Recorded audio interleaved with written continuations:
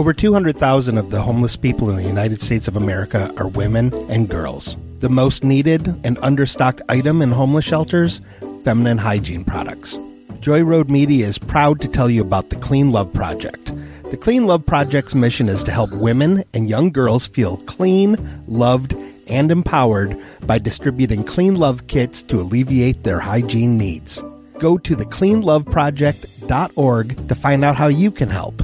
The Clean Love Project focuses on the Metro Detroit area, but it also distributes kits worldwide. If you are a female in need of a Clean Love kit, go to thecleanloveproject.org and request one today. Joy Road Media is a proud supporter of the Clean Love Project at thecleanloveproject.org. Hello, Mike.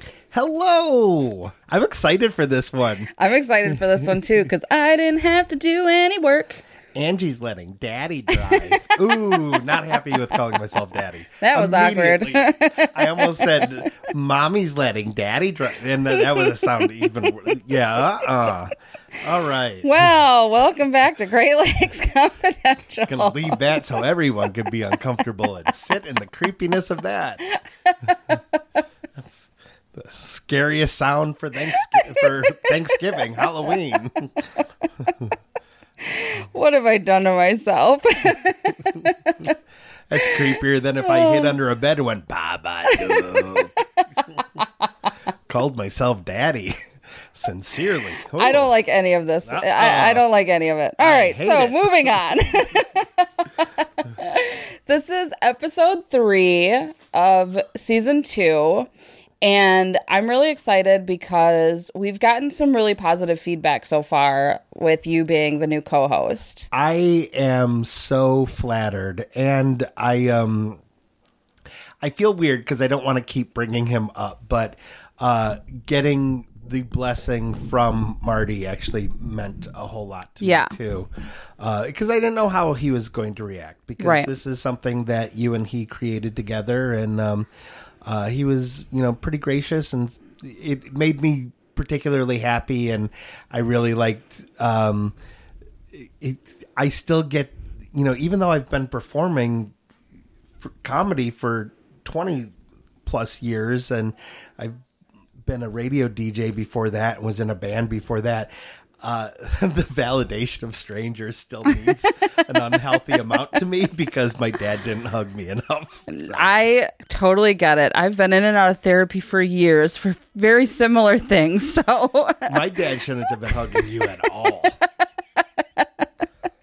You just keep getting creepier and creepier. Yes, I do. I'm just gonna say that it's all because it's Halloween month, and that's what's happening here. So in November, I'm gonna be super normal. Super normal, yeah, super normal. But yeah, I'm excited too because we have Marty's blessing. He's excited. He seemed excited in the comments that he made, and obviously, I'm not going to get into all the specifics, but people clearly understand that Marty and I broke up, and there's probably people, wondering what happened, and I'm not going to go into all of that. But I will say that, even though we aren't friends in the way that we were friends before, we are very cordial with one another. There's not any bad blood. I don't want anybody to think that, we left on a sour note or anything like that. He has given his blessing for me to continue the show. In fact, he was very, he kind of pushed for it. So this is really exciting to me that something that he and I did create that's done really cool things so far kind of has the go ahead to continue, and who knows what's going to happen. So it's all very exciting. And then getting positive feedback, like you said, from strangers is always cool. If I get a positive comment on Facebook or in our messages from strangers, I get really excited, and I live on that high for a week. Yeah. So I get it. And yeah, it's just, I'm really excited about all of this. So this is episode 3. So we've not killed each other yet. We're going to continue to record and see what happens. And this is kind of a cool episode. Come close to wanting to kill me? So this is another This is a cool episode too, because not only is it cool because you get to take the lead on this, and like I said, I didn't have to do a whole lot of work, which I love. Sorry that you guys had to listen to me sing, but the other cool thing about this episode is that it's the final installment of County Roots. Yes. So it's neat because we're gonna wrap up the little segment. But then on the other hand, it's also kind of like, well, now what are we going to do? Like, you know, it was kind of cool to learn about how all of these counties got their names. But now it's like, well, now what do we have a segment to put in its place? Like, do we think about something like that? Like, do we just kind of continue on with that? Like, I don't know. I haven't figured that out just yet. But anyways, that's all, you know, thoughts for another day. Okay. It's fine. So we left off on the letter T. There's only one with the letter T, and it's Tuscola County. Tuscola County, which sits along the inside of Michigan's thumb, was given its name by Henry Schoolcraft, though the exact meaning is unclear. According to a research collection from the Michigan Pioneer and Historical Society, Schoolcraft himself attributed different meanings to the word in his various writings, describing it in separate accounts as meaning warrior prairie or level lands. My guess is he was playing Scrabble, and those were the letters that were in the rack. Could be. Van Buren County, also the only one with that starts with the letter V in our state. Van Buren County is one of Michigan's cabinet counties, named for Martin Van Buren, who was vice president as well as Secretary of State under President Andrew Jackson. Pretty simple. Washtenaw County. There are several theories about the derivation. How do I say that word? Derivation. Derivation? Whatever. I don't know why I just struggled with that word. How it was derived? Yeah. I would have just reworded that entire sentence. I should have. Several theories about where the word derived. Some think it was a Potawatomi word for a large stream or river, or that it meant faraway waters. The river is the longest in Michigan. Likely, these referenced the headwaters of the Grand River, which arise in what may have been part of Washtenaw County's original boundaries when the county was larger. All right. I can say Potawatomi. I think it came from people that had chores to do. It's like, okay, do you want to cut the grass or do the laundry? Washing? Nah. Oh, Jesus. And that's the comedy gold I'm bringing. I'm so excited. Wayne County, where we live. Do you live in Wayne County? I do. You're probably like really close to the border though, right? Yeah. Yeah. I'm guessing. I don't know. It's a shame we don't really know geography of our state. I have mostly, in the time that I lived in Michigan, lived in Oakland County. So okay. Yeah. Well, that's on the other side of us, right? That's like Troy, Madison Heights, Royal Oak. Yeah. Ferndale. Okay. Bloomfield. Yeah. Birmingham. I just drove through there yesterday on my way back from Flint. So that makes sense. Yeah. Okay. By Oakland Mall. Yes. Mm-hmm. Isn't that where the dead elephant was? What? We talked about it on an episode. The dead elephant. Remember, there was an elephant. It's like a long time ago. There was a circus, and there was an elephant that died, and they couldn't do anything with it, so they buried it, and then they ended up paving over it and building a mall. And that is the pitch of Dumbo 2 that Disney would not buy from Angie, and I cannot figure out why. I have theories. Finally, Wexford County. No, wait, I'm on Wayne County. Jeez, oh, Pete. Wayne County is Michigan's most populous county, home to the city of Detroit, also the county seat. It is named for Revolutionary War General Anthony Wayne, who was nicknamed Mad Anthony, thanks to his intense personality. That is definitely a guy that I want to learn more about. So yeah, file that for a future show.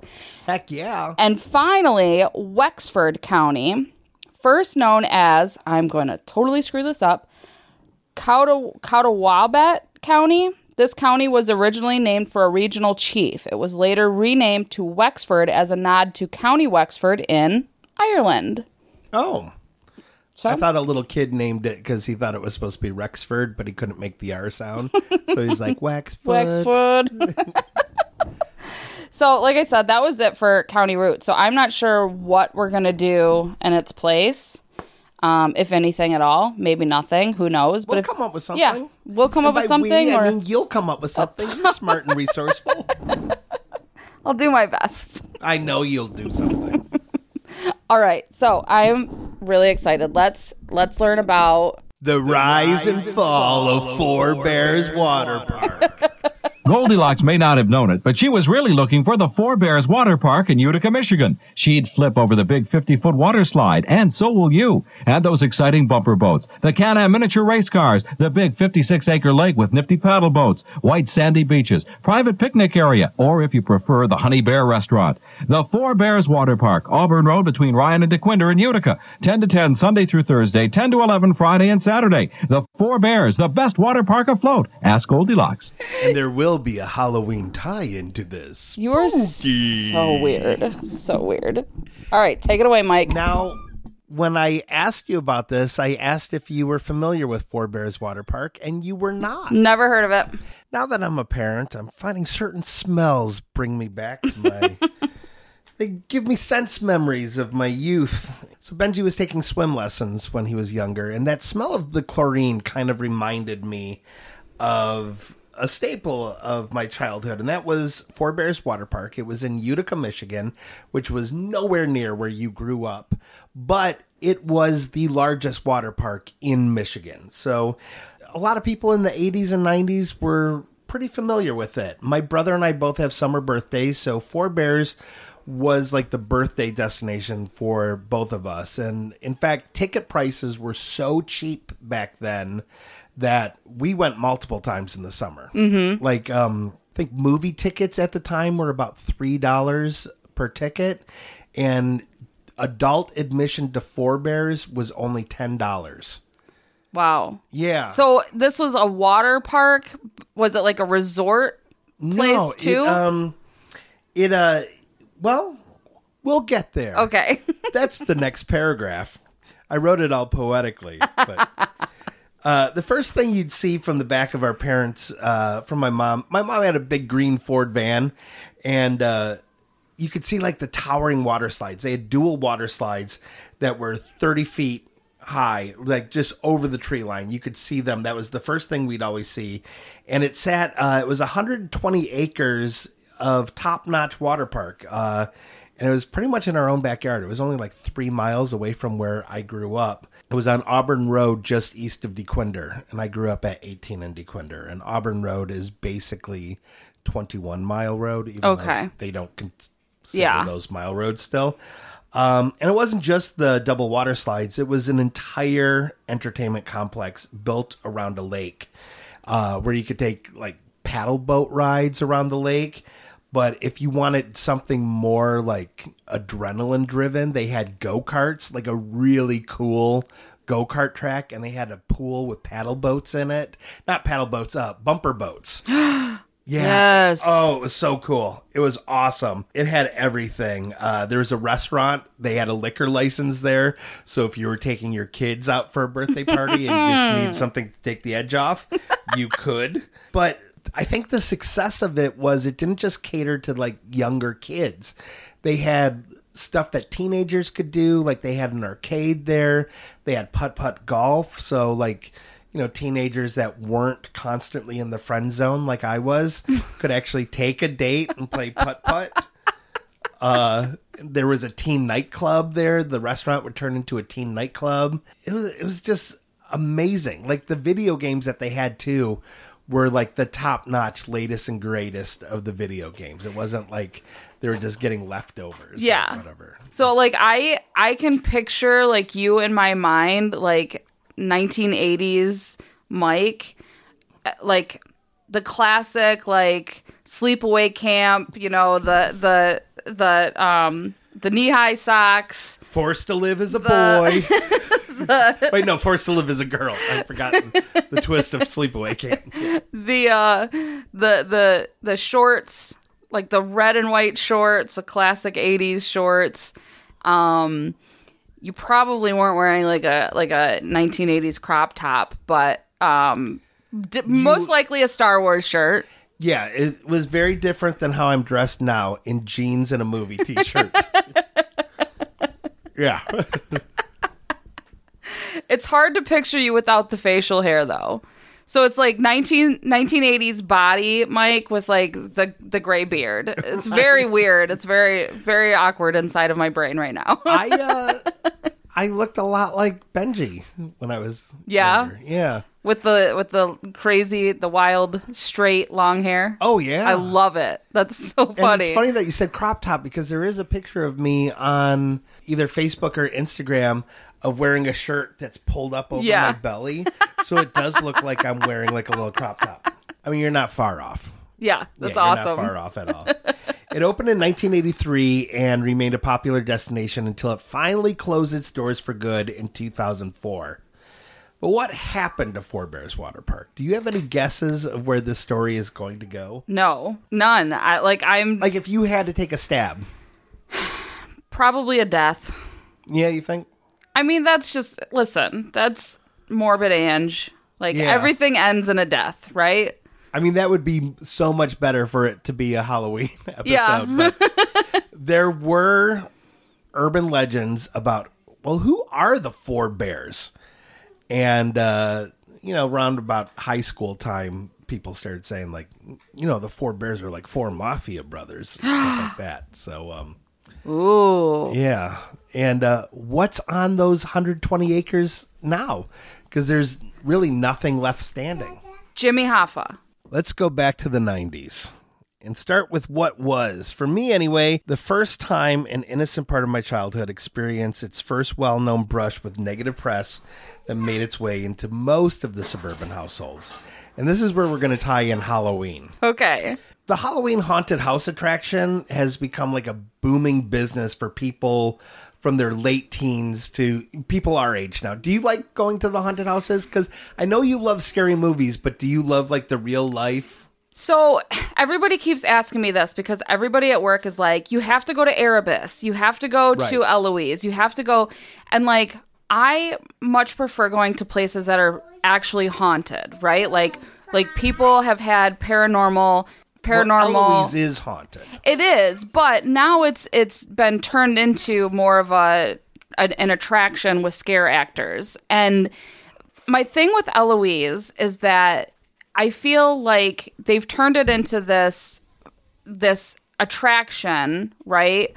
Where there were people that lived there that struggled with life, right? They had actual real problems, and they've taken that and they've turned it into a haunted attraction. And that feels really weird to me. Yeah, it kind of exploits the real life. And I'm not horror. I'm not a big fan of that. So like if they were continuing to only do tours of the place and give the history and all of that stuff, then that I could understand that. But to go into a place to pay $30 or whatever to go and have people jump out at me, I don't like that. I do like haunted houses if it's not in a place that used to be like something like that, like an asylum. Right. Allison and I love them. Like our anniversary is October 27th, and we went down to New Orleans for our honeymoon.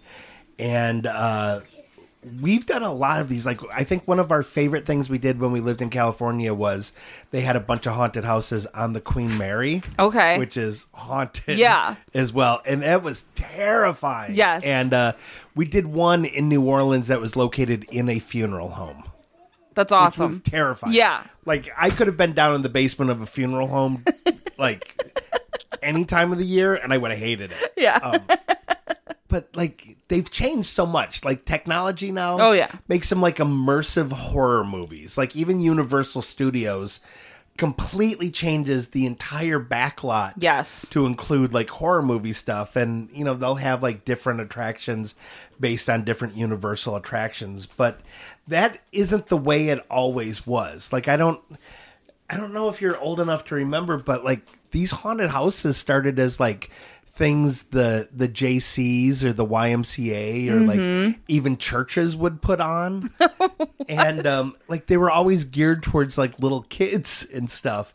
But one of the pioneers in Michigan to make it more of an adult thing was Terror Town, that operated inside Four Bears Water Park. And this is during the era of noir leather, putting very explicit ads inside Metro Times and Real Detroit. And it's, you know, the era of Madonna doing the sex coffee table book. Oh, yeah. And bands like the Jenna Torturers, you know, putting out music videos that make the Michael Jackson Thriller video that was controversial at the time, where they're like, we'll only play this after 8 o'clock. Makes that look, you know, so tame. It made it look like Captain Kangaroo. There's a timeless reference. Times were definitely changing in the 90s, and Terror Town was leading that change. And they must have been students of the adage of there's no such thing as bad publicity, because it's like they almost went out of their way to make bad publicity. They had a scenario in one of the rooms of Elmo and Barney the dinosaur engaged in provocative activity. What? And they also had like noir leather dominatrixes with electrical tape covering their naughty bits, so it would meet, you know, it was... That is risque. It was very risque, to the point that over 5,000 people would go to Terror Town every season.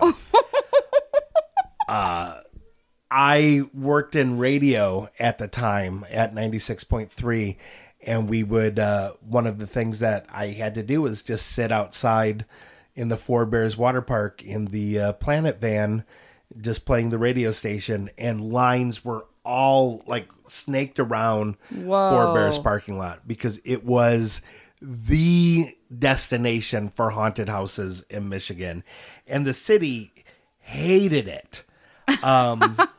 They were under constant scrutiny, and the park operator, Richard Giancotti, and remember that last name because it's going to pop up again very soon. Giancotti was always one step ahead of the city.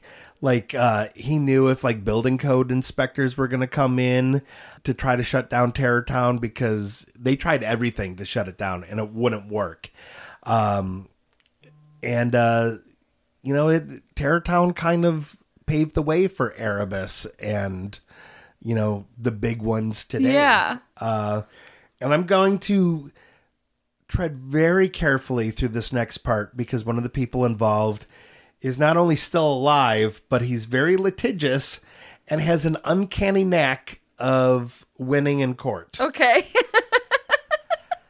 Allegedly, the Stramaglia brothers were very involved in organized crime down in Florida. Louis Butch Stramaglia would contract construction work to his brother Frank's trucking business, Vito's Trucking, and vice versa. And in the early 1980s, they won a bid for a variety of city improvement projects. And Louis Stramaglia was very falsely accused of providing county commissioners with prostitutes in exchange for trucking contracts. Whoa. And while Stramaglia was acquitted of all charges in 1984, the county commissioners were all found guilty. The video evidence of the men, the commissioners, with a man who, even though he looked like Louis Stramaglia, clearly was not. You know, the jurors agreed. But there was a video on a private yacht of prostitutes with the county commissioners. Whoa. And not Louis Stramaglia. Right. No, clearly not him. Yeah. Rumor had it, though, that Louis Stramaglia had very strong ties to the mafia. In 1983, the Miami Herald directly asked him, like, hey, you're friends with, like, refuted Detroit crime boss Jack Tocco, aren't you? And Stramaglia answered, yeah, I've known Jack Tocco. What difference does it make? I'd rather have Jack Tocco as a friend than 20 FBI agents. So, like, he was just sort of, like, baiting them. Jack Toka was the head of the Detroit Partnership, also known as the Detroit Mafia. And it was rumored, and I stress again, rumored that Louis and Frank Stramaglia were soldiers in the Detroit Partnership. One of the big contracts that the Stramaglias were awarded in Florida was building a sewer system for a highway that would run through Orlando. And Stramaglia would also later be acquitted of falsifying affidavits to the city of Orlando. He claimed to have paid $4.77 million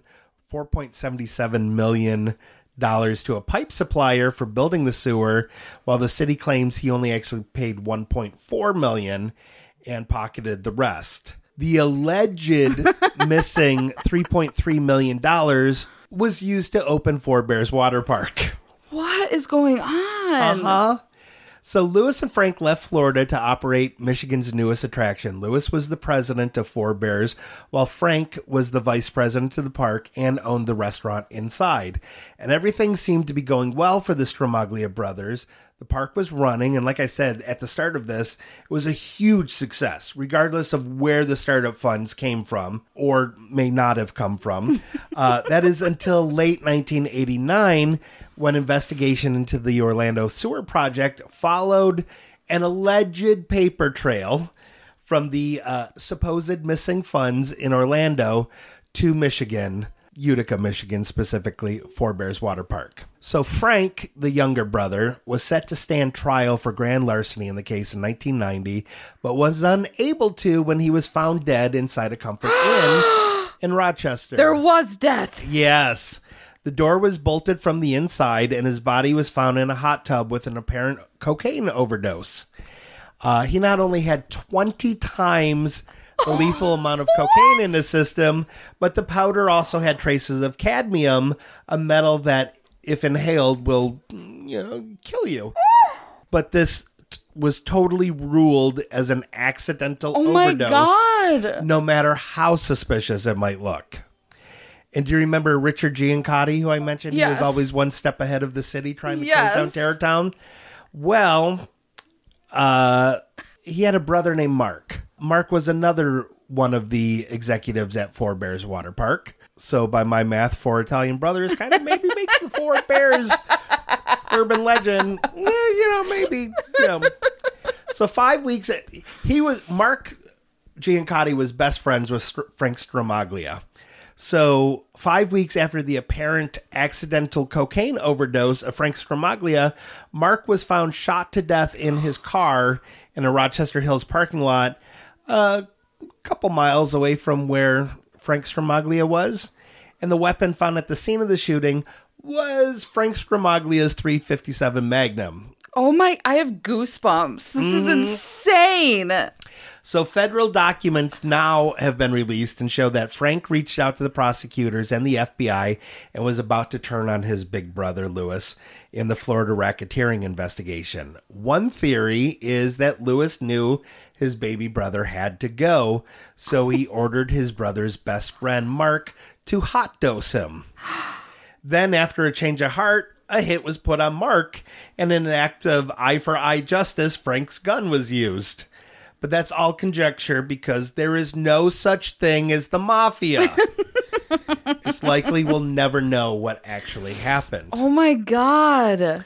What we do know is that in the aftermath of the mysterious deaths of two of the four Bears Water Park executives, is Frank's part of the business goes to a Stramaglia sister, Nancy, and she holds on to them for 4 years before just giving them to Louis, the oldest Stramaglia sibling.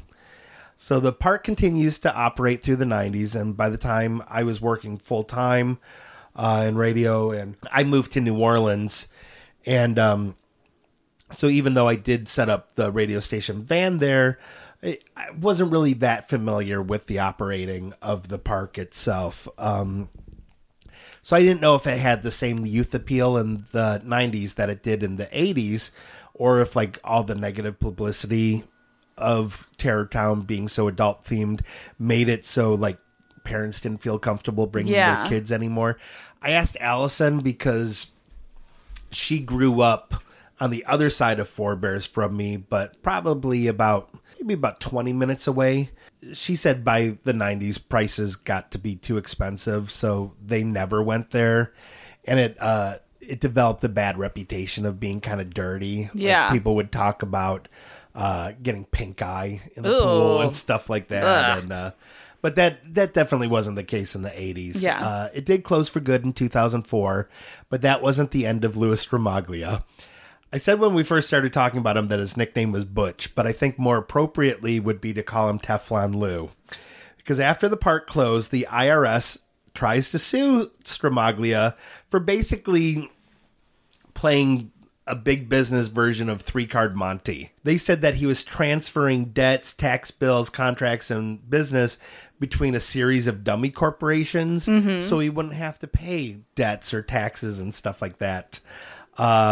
So the state ended up selling off the land. The 120 acres was divided up into like 4 sections, and they divided it up and sold off 3 of the parts.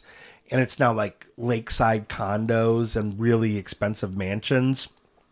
It's all zone residential now. So in a shrewd move in 2007, Stramaglia countersued the United States to get his money back for them seizing his land and selling it.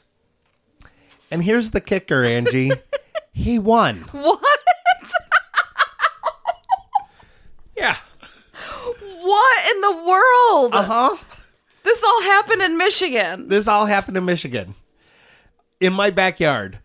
Actually, Four Bears was north, so in my front yard. Oh my God. And I'm certainly not going to speculate whether or not Louis Stramaglia has or had any ties to organized crime. He could also be a cunning businessman, for all we know, who was a victim of racial profiling against Italians in the era of movies like the Godfather trilogy and Goodfellas. And it should be noted, like I said at the beginning, Louis Stramaglia is still alive and living not too far from where Four Bears once stood. My research did show that the Detroit Partnership doesn't exist anymore, if it in fact existed in the first place. The last hit, allegedly ordered by the Detroit Partnership, happened in 2007. So murder and speculation aside, one thing for certain is that Four Bears was a really huge part of my childhood. And, you know, now that I'm a dad, I hope that my kids can find something cool like that. Like, we have Zenders up at Frankenmuth, but there was something really cool about, I probably could have ridden my bike to Four Bears. Yeah. You know, Yeah. I wouldn't have because I was a very lazy child. But yeah, it was such an amazing thing to have. Yeah. Like, it was such a cool park. That is the best story. Thank you. Oh my God. I am so like... It was fun to research. My research came from newspaper articles from the Detroit News, the Detroit Free Press, the Orlando Sun-Sentinel, the Miami Herald, and there's a local crime historian named Scott Bernstein who made a lot of his research available online. He put the story of all of this in a book that is available on Amazon called Detroit True Crime Chronicles, Tales of Murder and Mayhem in the Motor City. He created a website letting people kind of offer, you know, it had like a message board on it and stuff like cool. that. So, yeah, it was really, really fun to investigate. Yeah. And find out that the rumor that I heard in high school was closer to truth than, you know. Mind blowing. Like, so two things I'm taking away from this. First of all, like, for you, that was like you said, you know, quote unquote, in your backyard, right? Like, when I was growing up, we didn't have, I grew up mostly in northern Michigan. So there wasn't a lot of things like that for us to go and do. There were lakes, right? So we spent a lot of time at different lakes, but there wasn't a lot of like, oh, we're going to the water park this weekend, or we're going to the arcade, or, you know, there was like skate parks, like skating rinks and lakes to go swimming in, beaches. So it's interesting I see those 80s movies, and, you know, we talked last time about how I can visualize things in my mind, and you're telling me this stuff and I'm picturing like what it would look like for an 80s, for 80s kids to go out to these places, like in the Karate Kid, where they went out to the big arcades and whatever. And I didn't have that growing up. So to know that the things that I've seen in the movies, is really, really happened in somebody's life is really cool to me. It sounds so dumb, but just knowing that is really interesting to me. But the other thing is that was a lot of research, and I just have to know, because of somebody that has done most of the research, how do you feel after all of that? What really excited me was there was no Wikipedia article, because that was the first thing I was going to do. Is I was going to look at Wikipedia and then follow all the how they'll cite the sources at the bottom, but there was nothing on Wikipedia about this. So this was all old school. Well, not old school, but old school would be going to the library and looking at microfiche, card catalog. Yeah, but the information superhighway equivalent of old school, right? Of I'm just gonna search keywords, and I was able to find court transcripts and stuff like that, and then I had to Google to find out what these legal terms meant, and it was fun. Yeah, it was one of those things that I was done and I wrote a first draft, and then I wanted to know more about, the timeline wasn't clear to me of when Frank Stramaglia died of the cocaine overdose, and then Mark Giancotti died. I couldn't figure out, how close together that was, and finding out it was 10 days apart, and that they had been best friends. Yeah, was how ruthless is that? The popular theory is that Mark Giancotti may have been the guy who had to get rid of I love it. I'm so glad that you got to I love doing research. You and I were talking the one day, and you were right when you first started researching for a show, and it was so funny to me. I was telling George about it, and I was like, yeah, Mike was telling me you really do a lot of work for this. This is a lot of work that you put into it. And I had made the comment that George was sitting on the couch next to me one night, and I was using his laptop to research stuff, and I had probably 10 windows open. Yeah, you have all these tabs open. Yeah. And he was just like, what are you doing? And I'm like, I'm writing a show. And he's like, I mean, what? There's all these windows open, and I'm toggling back and forth, and I'm typing a bunch of stuff. And he was just like, this is insane, because it's a lot of work. And it made me happy, first of all, to kind of have that recognition that, I do put in a lot of work on my shows. But also, I'm really glad that you got to experience that, because it is so exciting when you find those little nuggets, and you're like, oh my God, what happened next? And you got to go you end up down a rabbit hole, and it's just a really, really cool thing. So I'm so glad that you got to do that. Louis Stramaglia, he could easily just be a very smart businessman. I mean, he sued the United States and won. So crazy. I mean, that's beyond even if he had, even if he had been friendly with local Detroit organized crime, that's still local Michigan organized crime versus the United States of America. Right. This is a guy who I don't know anything, about his character other than he seems like a very smart guy. Yeah. He could say yeah, I'm friends with this guy. What are you going to make of it? So what? At least he's honest to me, unlike the FBI or whatever. Right. I like that he would give interviews on record and be so smart that he wouldn't incriminate himself in anything. And, and if the rumors are true and he found out that his younger brother was going to turn on him, like go to the FBI, Yeah. you know, if that part is true, how heartbreaking must my God. that be? Yeah. You know? Yeah. The whole thing reads like a movie. Yeah. Like, I'm just sitting here, like, for a moment I was thinking, this can't be real. Like, he's gonna, at the end, he's gonna be like, haha, punked you. Right. Like, Yeah. I just made this up. Also, you know, I'm leaving the state to become a writer, you know, whatever. Like, I did that and then I came back. Oh, right. I forgot about Yeah. that. But, like, I just felt very like, this can't be like something that literally happened. Not just that it happened in our state, but that it happened fairly recently, like during Yeah. my lifetime. Yep. Like, there was that crazy story that we did on St. Aubin Street massacres, but that happened like early 1900s, like late 1800s. Like, that was a really crazy story, and it was like, that should have been a movie. But that was so long ago, so it's like, yeah, of course something crazy like that happened back then.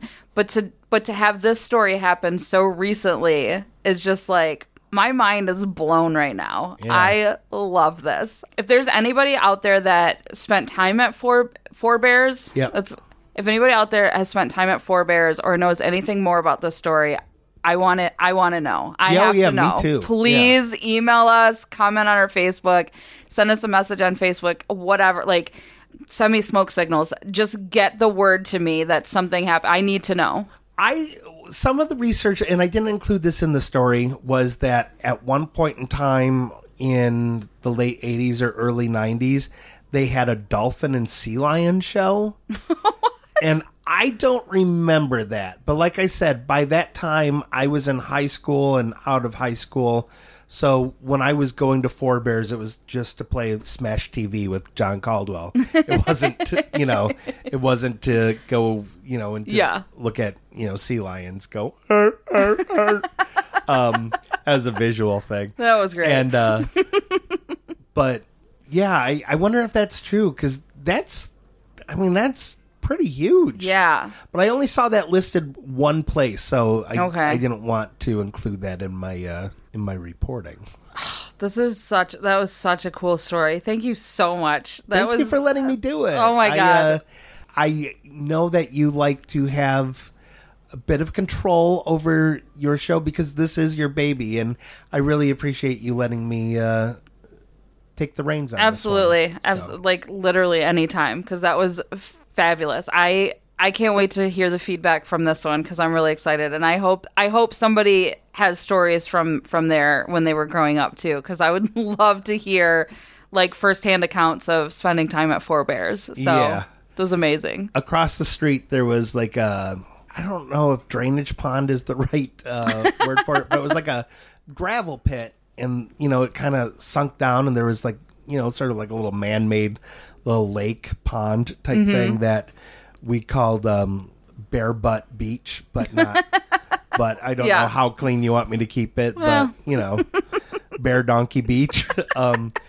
And Just say the word, Mike. Bear Ass Beach. Okay. And we would go there a lot in high school, and that was like the place that the kids would drink. And that is the place that I found the girl who I felt was my girlfriend, skinny dipping with the kid that was my best friend at the time.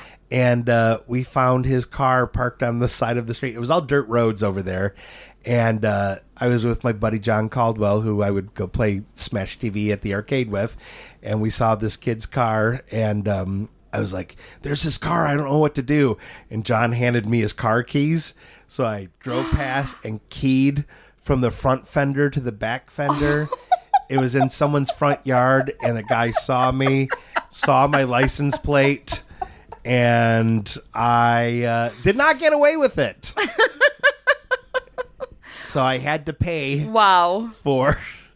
Wow. Yeah. I hope you learned your lesson, sir. I did. I have not keyed a car since. Good. If someone would park really poorly in LA, I had my road rage vandalism chapstick, and I would use in chapstick and write "nice parking" in someone's side window with chapstick, because even if you like wiped it off when it would rain or whatever, or the windows would fog up, you'd still be stuck with nice parking. So, yeah. Born a rebel, die a rebel. Yeah, you know me. You park on the line, I'm going to write nice parking passive aggressively in your window with chapstick. There's no stopping me. There's not. I might have to find a new co-host that's not such a criminal. I'm like the Johnny Cash of podcasting. Yup. Yep. On that note, let's do this again next week. Let's do it. All right. Yeah, seriously, if you guys have any stories about forebears, we would love to hear them because I need more. Yeah, I've got to hear more. So have a great week. Be safe, watch for deer, and text me when you get home. And don't key any cars.